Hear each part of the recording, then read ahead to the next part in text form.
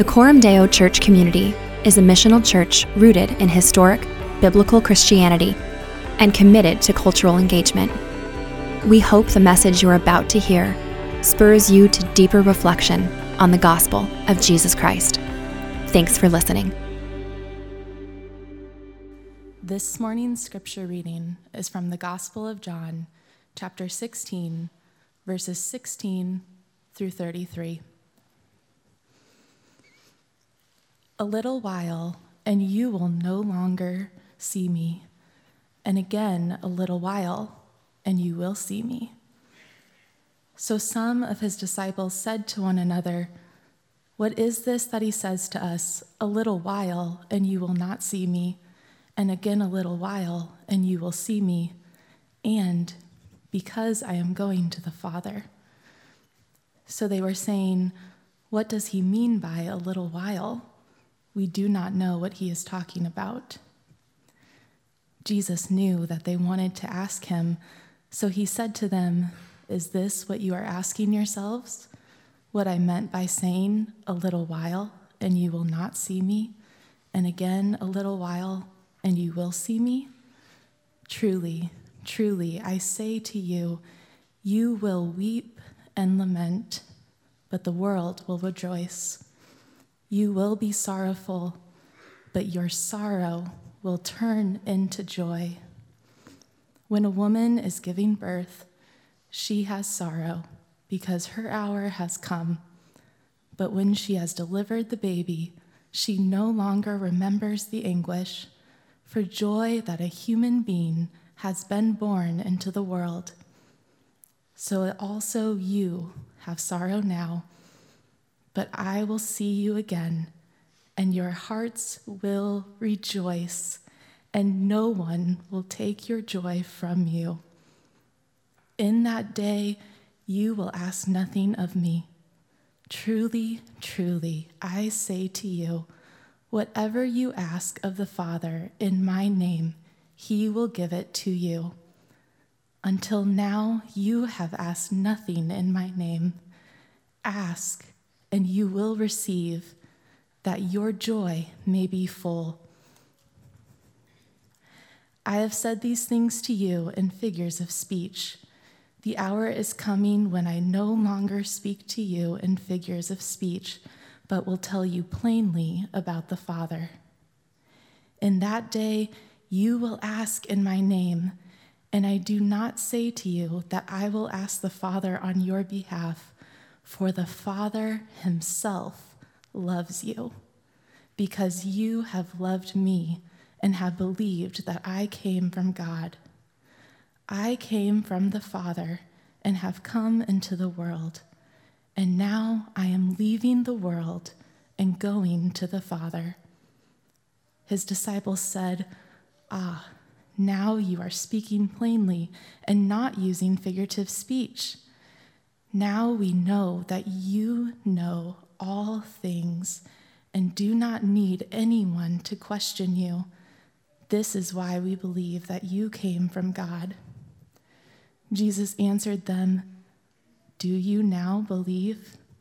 Behold, the hour is coming, indeed it has come, when you will be scattered, each to his own home, and will leave me alone. Yet I am not alone, for the Father is with me. I have said these things to you, that in me you may have peace.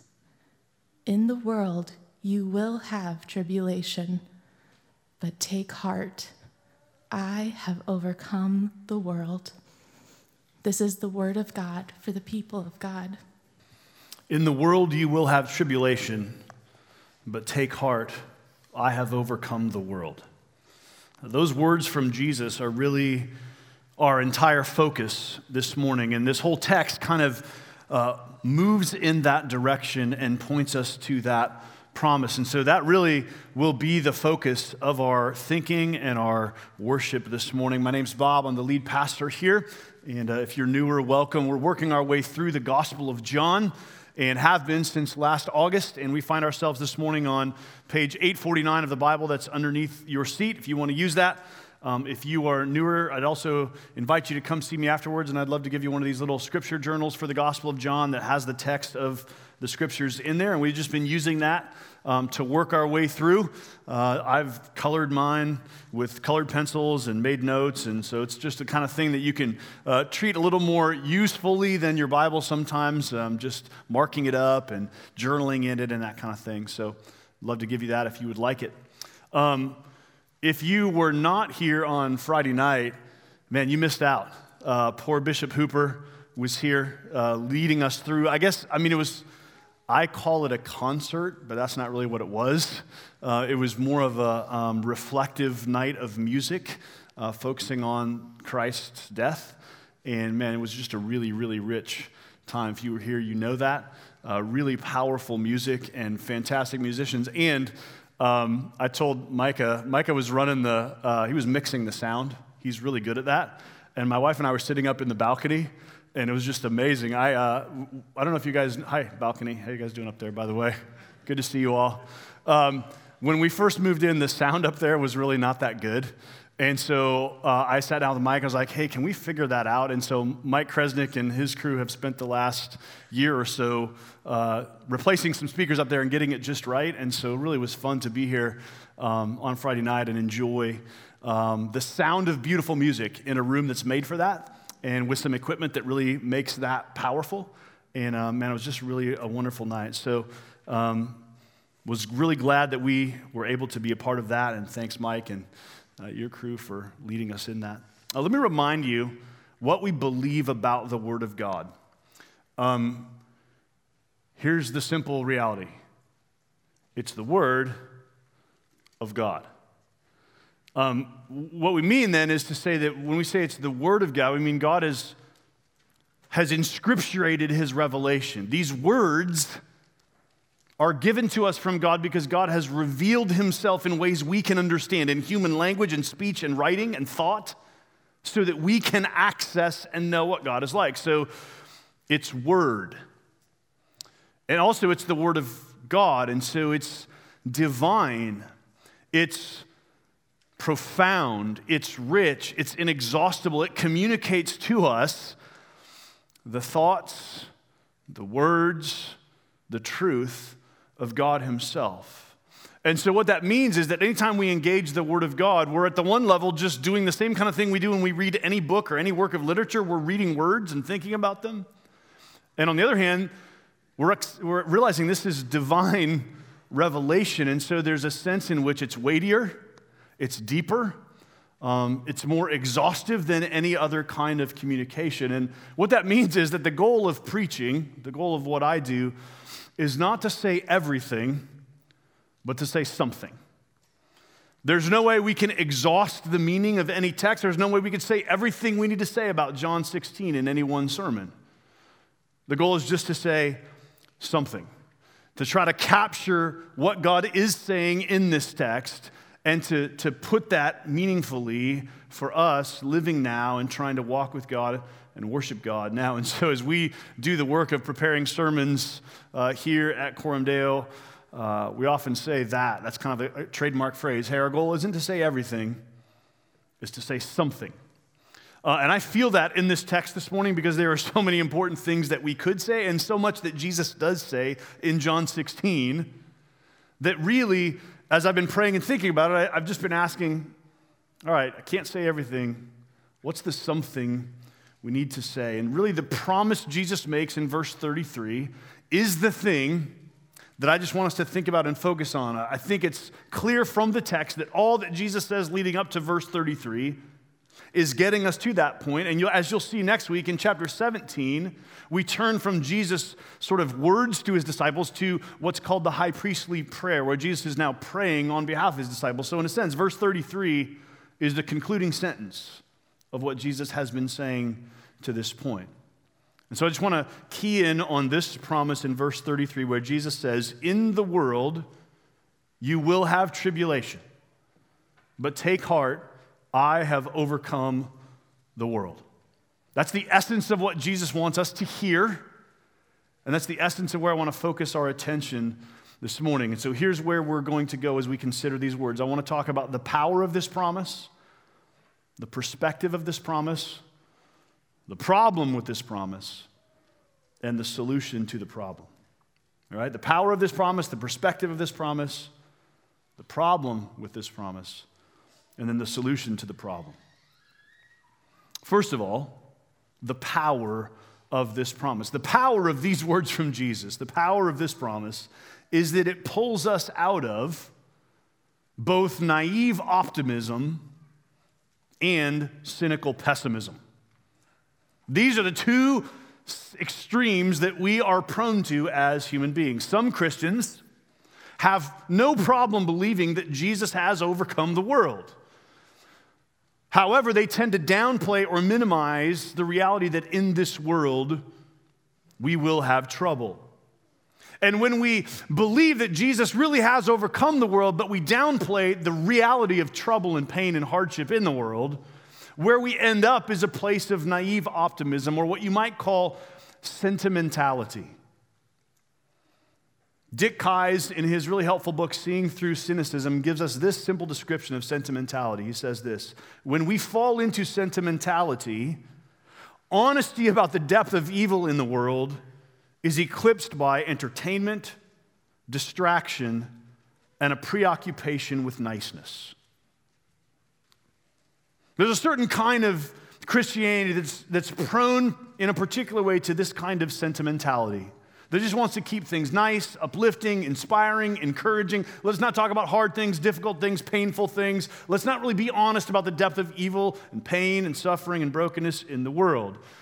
And when we fail to do that, we just find ourselves embracing sentimentality, right? Think about Hallmark movies. Nothing wrong with them. They're great, but they tend to fall into this trap, right? Always a happy ending, kind of sentimental. And this is one of the things I have a hard time with some versions or some expressions of Christianity. Maybe you do too.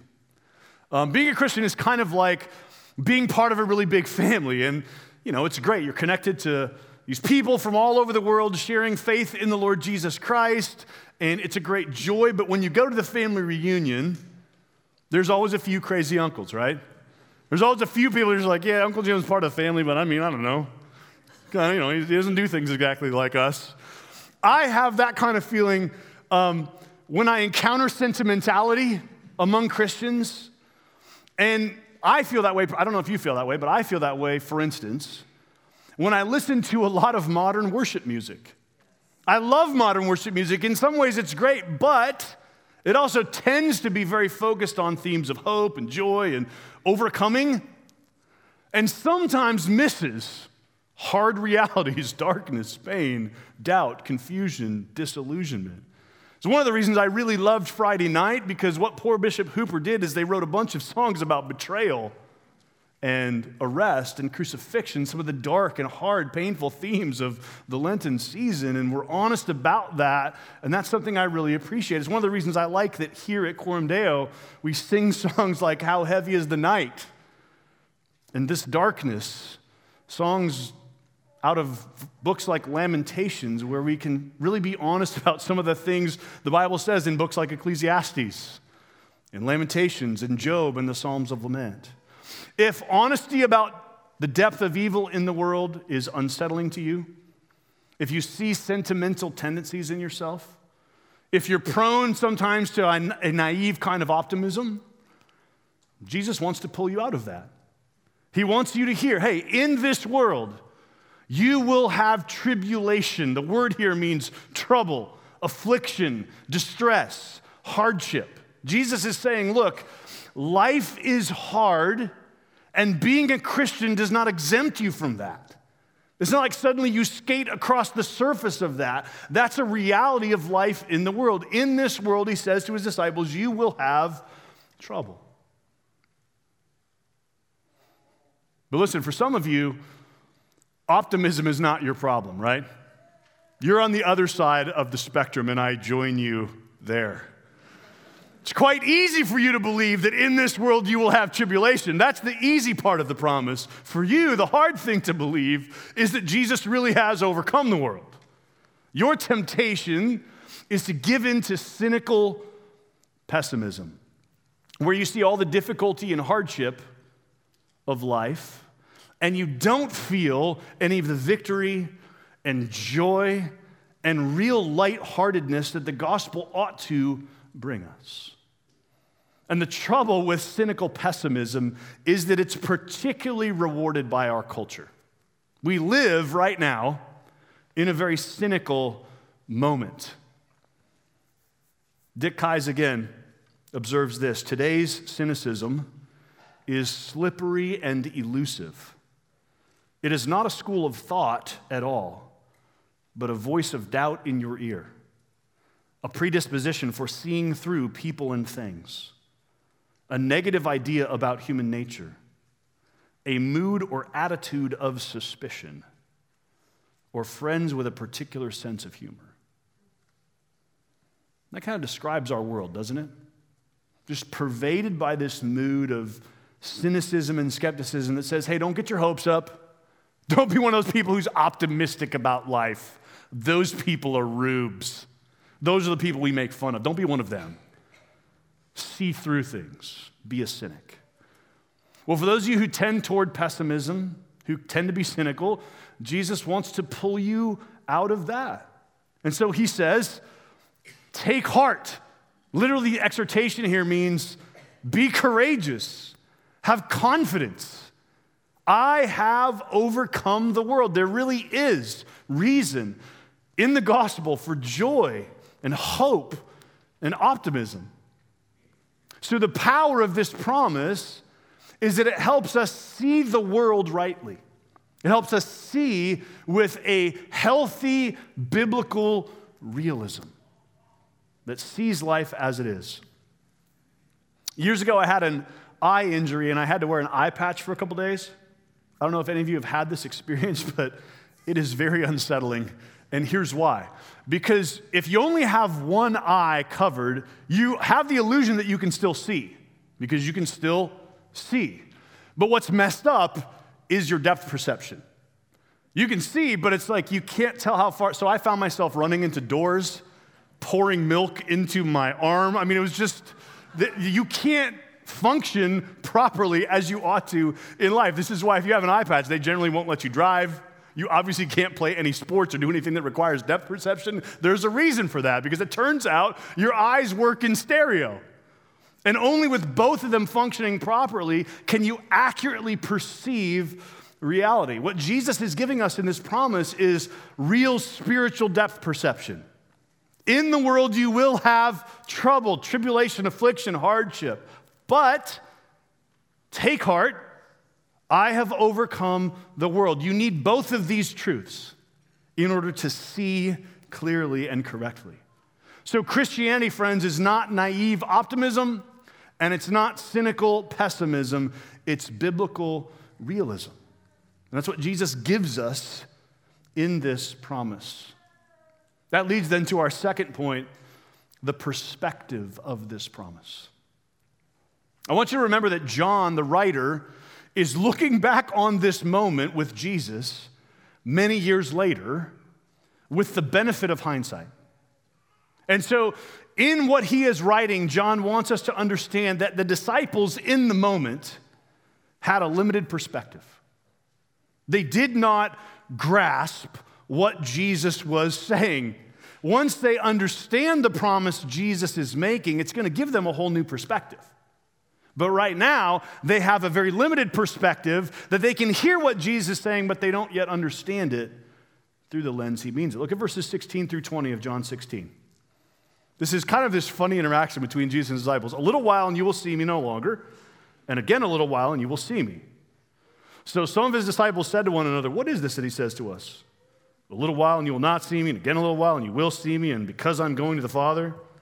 So they were saying, what does he mean by a little while?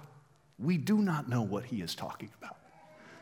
Do you ever feel that when you read Jesus, you're like, I have no idea what he is talking about. You are not alone. Jesus knew that they wanted to ask him, so he said to them, is this what you're asking yourselves, what I meant by saying a little while and you will not see me, and again a little while and you will see me? Truly, truly, I say to you, you will weep and lament, but the world will rejoice. You will be sorrowful, but your sorrow will turn into joy. What's he talking about? Well, he's talking about his death and resurrection. That's what he's preparing them for.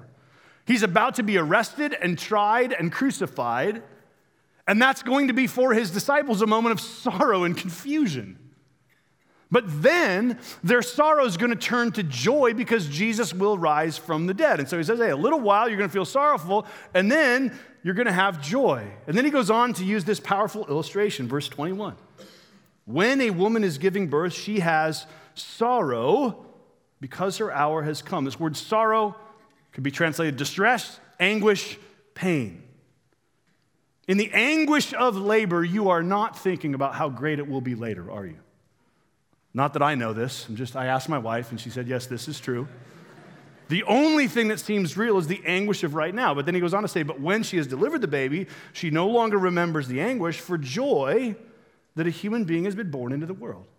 There's a reality that comes after labor that changes your perspective, where the joy of new life outweighs the anguish and the pain of labor. And notice Jesus says in verse 22, so also.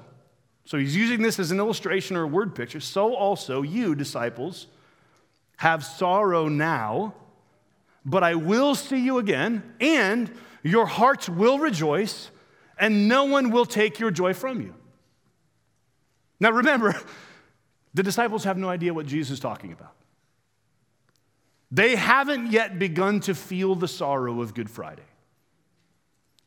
But John, as he is writing this later, knows exactly what Jesus is talking about. Because John was there on Good Friday.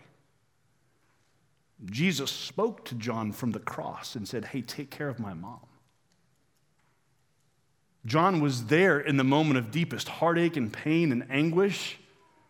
He felt that sense of hopeless sorrow. And he was there for the joy of Easter Sunday when all that got turned upside down and suddenly a new reality broke in that he hadn't even had the possibility of imagining. And John is saying to you, that is the pattern of the Christian life. Good Friday followed by Easter Sunday. John is saying, and Jesus is saying, right now it's Friday. But Sunday's coming. That's the perspective of this promise.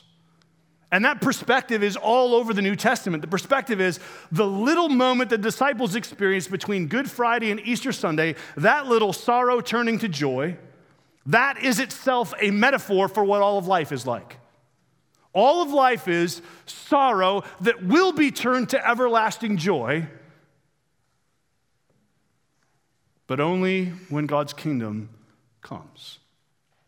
And this perspective is all over the New Testament. Listen, Romans 8 says, the whole creation groans together in the pains of childbirth, but the sufferings of this present time are not worth comparing with the glory that is to be revealed to us. 2 Corinthians 4 says, this light momentary affliction is preparing for us an eternal weight of glory beyond all comparison. The whole New Testament says, hey, this is the paradigm you have to have. The pain and anguish and sorrow is temporary. The joy is eternal. And the disciples needed to understand that they would have sorrow, but their sorrow would turn to joy. And Jesus told them that before it happened so that they could anticipate it and live in the moment. And you need to know, and John understands that you and I need to know, that we too will have sorrow. But that sorrow will not have the last word. That sorrow will be turned to joy. Listen, whatever hardship, pain, confusion, anguish, discouragement, despair you suffer in this life, because of Jesus' death and resurrection, that's coming to an end. It's temporary. I know it feels permanent sometimes, but it's not. After Good Friday comes Easter Sunday. Friends, the tomb was occupied for 3 days. The throne is occupied forever. And that's the perspective of this promise. That's what Jesus is trying to give us a lens to see. That this is the framework we need to see through. Sorrow for a little while, joy forever. That's the perspective he's giving us. But that leads to the problem with this promise. And the problem is simply this. This promise doesn't always seem as real as our circumstances, does it? It's one thing to sit in church and hear a sermon. It's another thing to get that call from the doctor's office, or from the divorce attorney, or from your wayward child who wants nothing to do with Jesus. This promise is nice on paper and it's meaningful and we believe it, but it doesn't always speak as loudly as our circumstances. Notice what Jesus says right before he gives us this promise. The disciples have just made this affirmation of faith, and I want you to notice this little discussion Jesus has with the disciples. Verse 29 of chapter 16, his disciples said, now you are speaking plainly and not using figurative speech. Now we know that you know all things and do not need anyone to question you. This is why we believe that you came from God. Now, if you've been following the narrative to this point, you should be clued into the fact that whenever the disciples think they get it, they still don't get it. So this is one of those moments where they're like, oh, Jesus, you know what? Now we get it. And the answer is no, you don't. Right? Which is what Jesus says in verse 31. Jesus answered them, do you now believe? Behold, the hour is coming.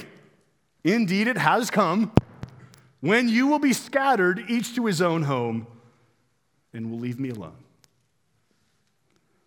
I want you to imagine Jesus saying that as matter-of-factly and as pastorally as possible. I don't think Jesus here is saying, oh, you guys say you believe, but you don't really believe. What he's saying is, yeah, I know. And here's what's about to happen. Things are going to get hard, and y'all are going to leave me alone. Your circumstances are about to change, and when they do, in your fear, you're going to bail. Every one of us who is a disciple of Jesus lives with a gap between our formal belief and our functional belief. Between the things we profess to be true and the things we actually live by. And that gap is our greatest problem. The problem isn't with the promise. The problem is really with our fickle faith, right? We say we believe, and we really do believe, and yet we don't believe. Not down in the nitty-gritty. Like in my heart of hearts, I know this promise is true. I love these words of Jesus. I love this text. And yet, man, if you were to ask me, hey, is your life, Bob, just driven by a sense that in this world you will have trouble, and yet Jesus has overcome the world? I would say, absolutely not. My life is driven by the first half of that promise. In this world you will have trouble. Yes, Lord, thank you.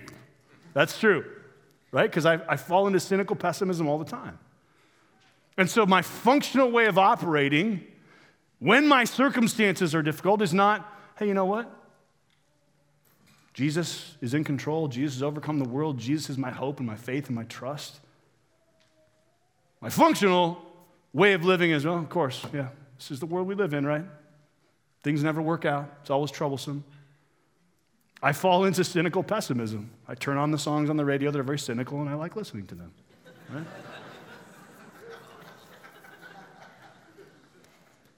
So the problem with this promise is that it doesn't always seem as real as our circumstances. And when I say the problem with the promise, I want you to hear the problem isn't with what Jesus is saying. The problem is with our ability to actually live by this, right? The gap between the fact that we know this promise is true in some way, and yet actually we just don't actually live like it. Bringing this into the reality of our actual lives is where the gap and the problem is. So let's look finally at the solution to that problem. And it's right there in verses 32 and 33. Behold, the hour is coming.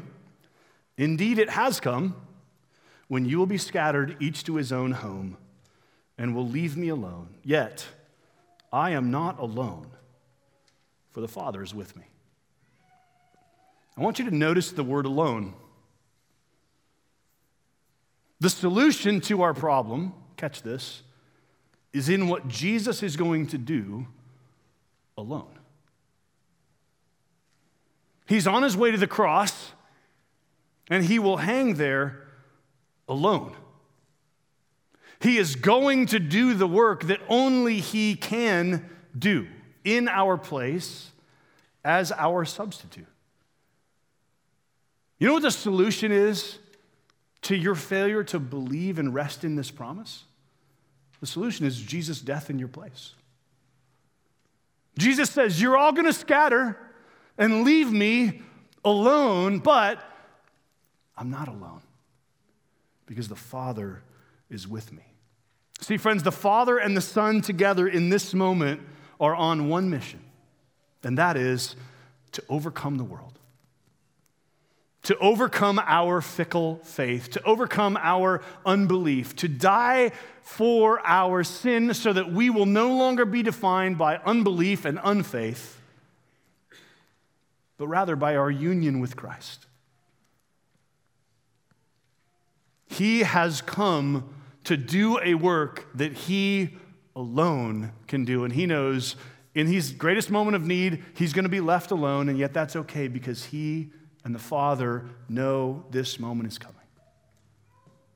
I'm not alone, for the Father is with me. Second, notice verse 33, I have said these things to you, that in me you may have peace. Remember, Jesus is saying all this just before his arrest. And what's about to happen is actually the disciples are not going to have peace. They're going to be scattered to their own homes, fearful, alone. If you've read the gospel story, you know Peter's going to be asked by a servant girl, hey, didn't I see you with Jesus? And he's like, no, I don't know what you're talking about. Right? All the disciples are going to bail. That's what's actually going to happen in the near term. As Jesus says, I've said these things to you, that in me you may have peace. He knows, actually, tonight you aren't going to have any peace. You're going to run. You're going to be fearful and afraid and lonely and confused and scared. But then, Easter Sunday is going to happen. And the disciples, when that happens, are going to think back on this night. And they're going to think back on this speech. And they're going to realize that because Jesus has died and risen from the dead, they now have a peace that nothing in this world can take away. And they are going to believe this promise in a whole new way. I mean, hear verse 33 again through the perspective the disciples will have on Easter Sunday morning. In this world, you will have trouble. Well, of course, because this world just beat Jesus and mocked Jesus and hung him on a cross. He lived that.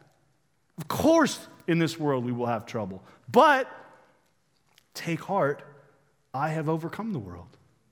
Well, of course, because we went to the tomb and it's empty. There's no sin, there's no failure, there's no weakness, there's no character flaw that can put Jesus back in the tomb again. He died for your unbelief and theirs. He died for your cynicism and theirs, even for your sentimentality. In him, you can have peace. Because your hope is not in your ability to hang on to this promise perfectly in every moment of trial and tribulation. Your hope is in the fact that he did. I have said these things to you, he says, that in me you may have peace. Peace, you see, comes from believing the gospel word. Why is John writing this down? So that you can have peace by hearing these things and believing them. In this world, you will have tribulation. It's a guarantee from Jesus. But take heart. I have overcome the world.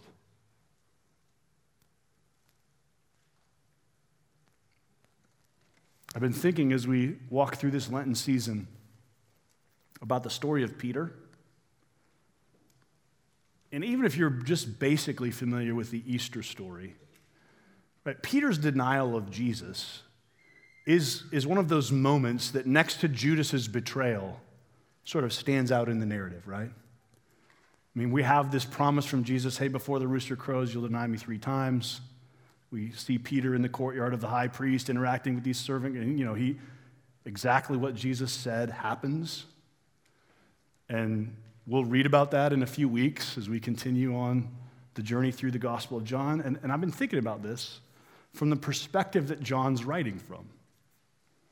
Because I've been trying to think about what would it be like to be Peter in the early church?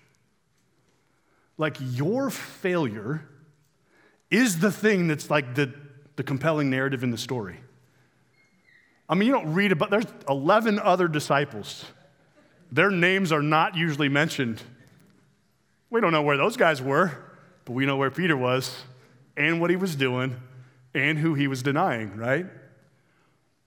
And I've been thinking about that through this lens.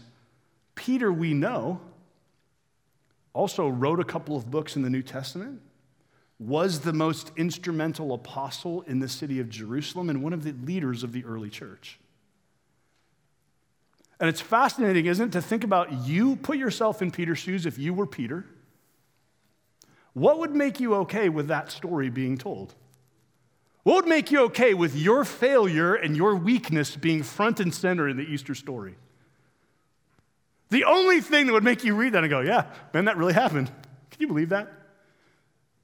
And still have the joy and courage to preach the gospel and lead the church. The only thing that could make you okay with that is if the resurrection really happened. And if you really knew, hey, none of that actually defines me. Jesus paid for all that. Jesus, in fact, was the one who told me I was going to do that. Then he died on the cross for it, rose from the dead, gave me his Spirit, and told me to go preach the gospel. Thinking about Peter's story through this lens, I think helps us see the beauty of what the gospel gives us, right? Peter is example A of this reality. Hey, in this world, you're going to have trouble, tribulation, hardship. Sometimes that trouble, tribulation, and hardship is going to make you fail in dramatic ways. But take heart, because I've overcome the world. And none of that defines you. None of that names you. None of that labels you. None of that matters. What matters is what I have done in your place. That's what Jesus is saying to Peter, to his disciples, to you, and to me. Hey, life in the world is going to be difficult. And yet, it really is true that Jesus got up out of the grave. And because of that, we can have real and lasting peace and joy and hope. Let's pray together.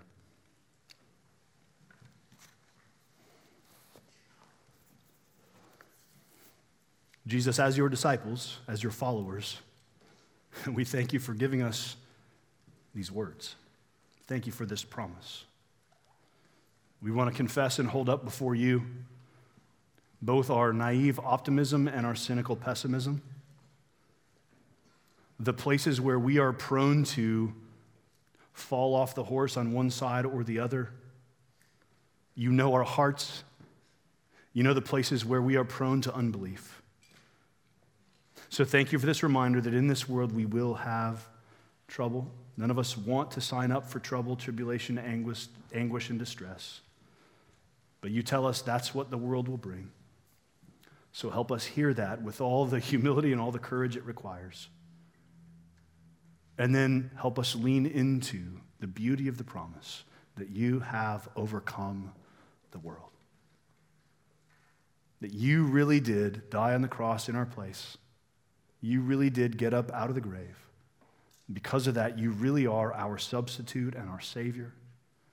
And we have nothing to fear and everything to hope for. So, Father, I just realize I stand here in a room full of people with various and assorted troubles. All of us know the trouble and the tribulation we're walking out of here into, and it's as unique as our own stories. So help us this morning hear your words of peace and of hope, and help us rest in the truth that though we do and will have trouble, you have overcome the world. Help us hear that, believe it, rest in it, and rejoice in it, for our good and for your glory. Amen.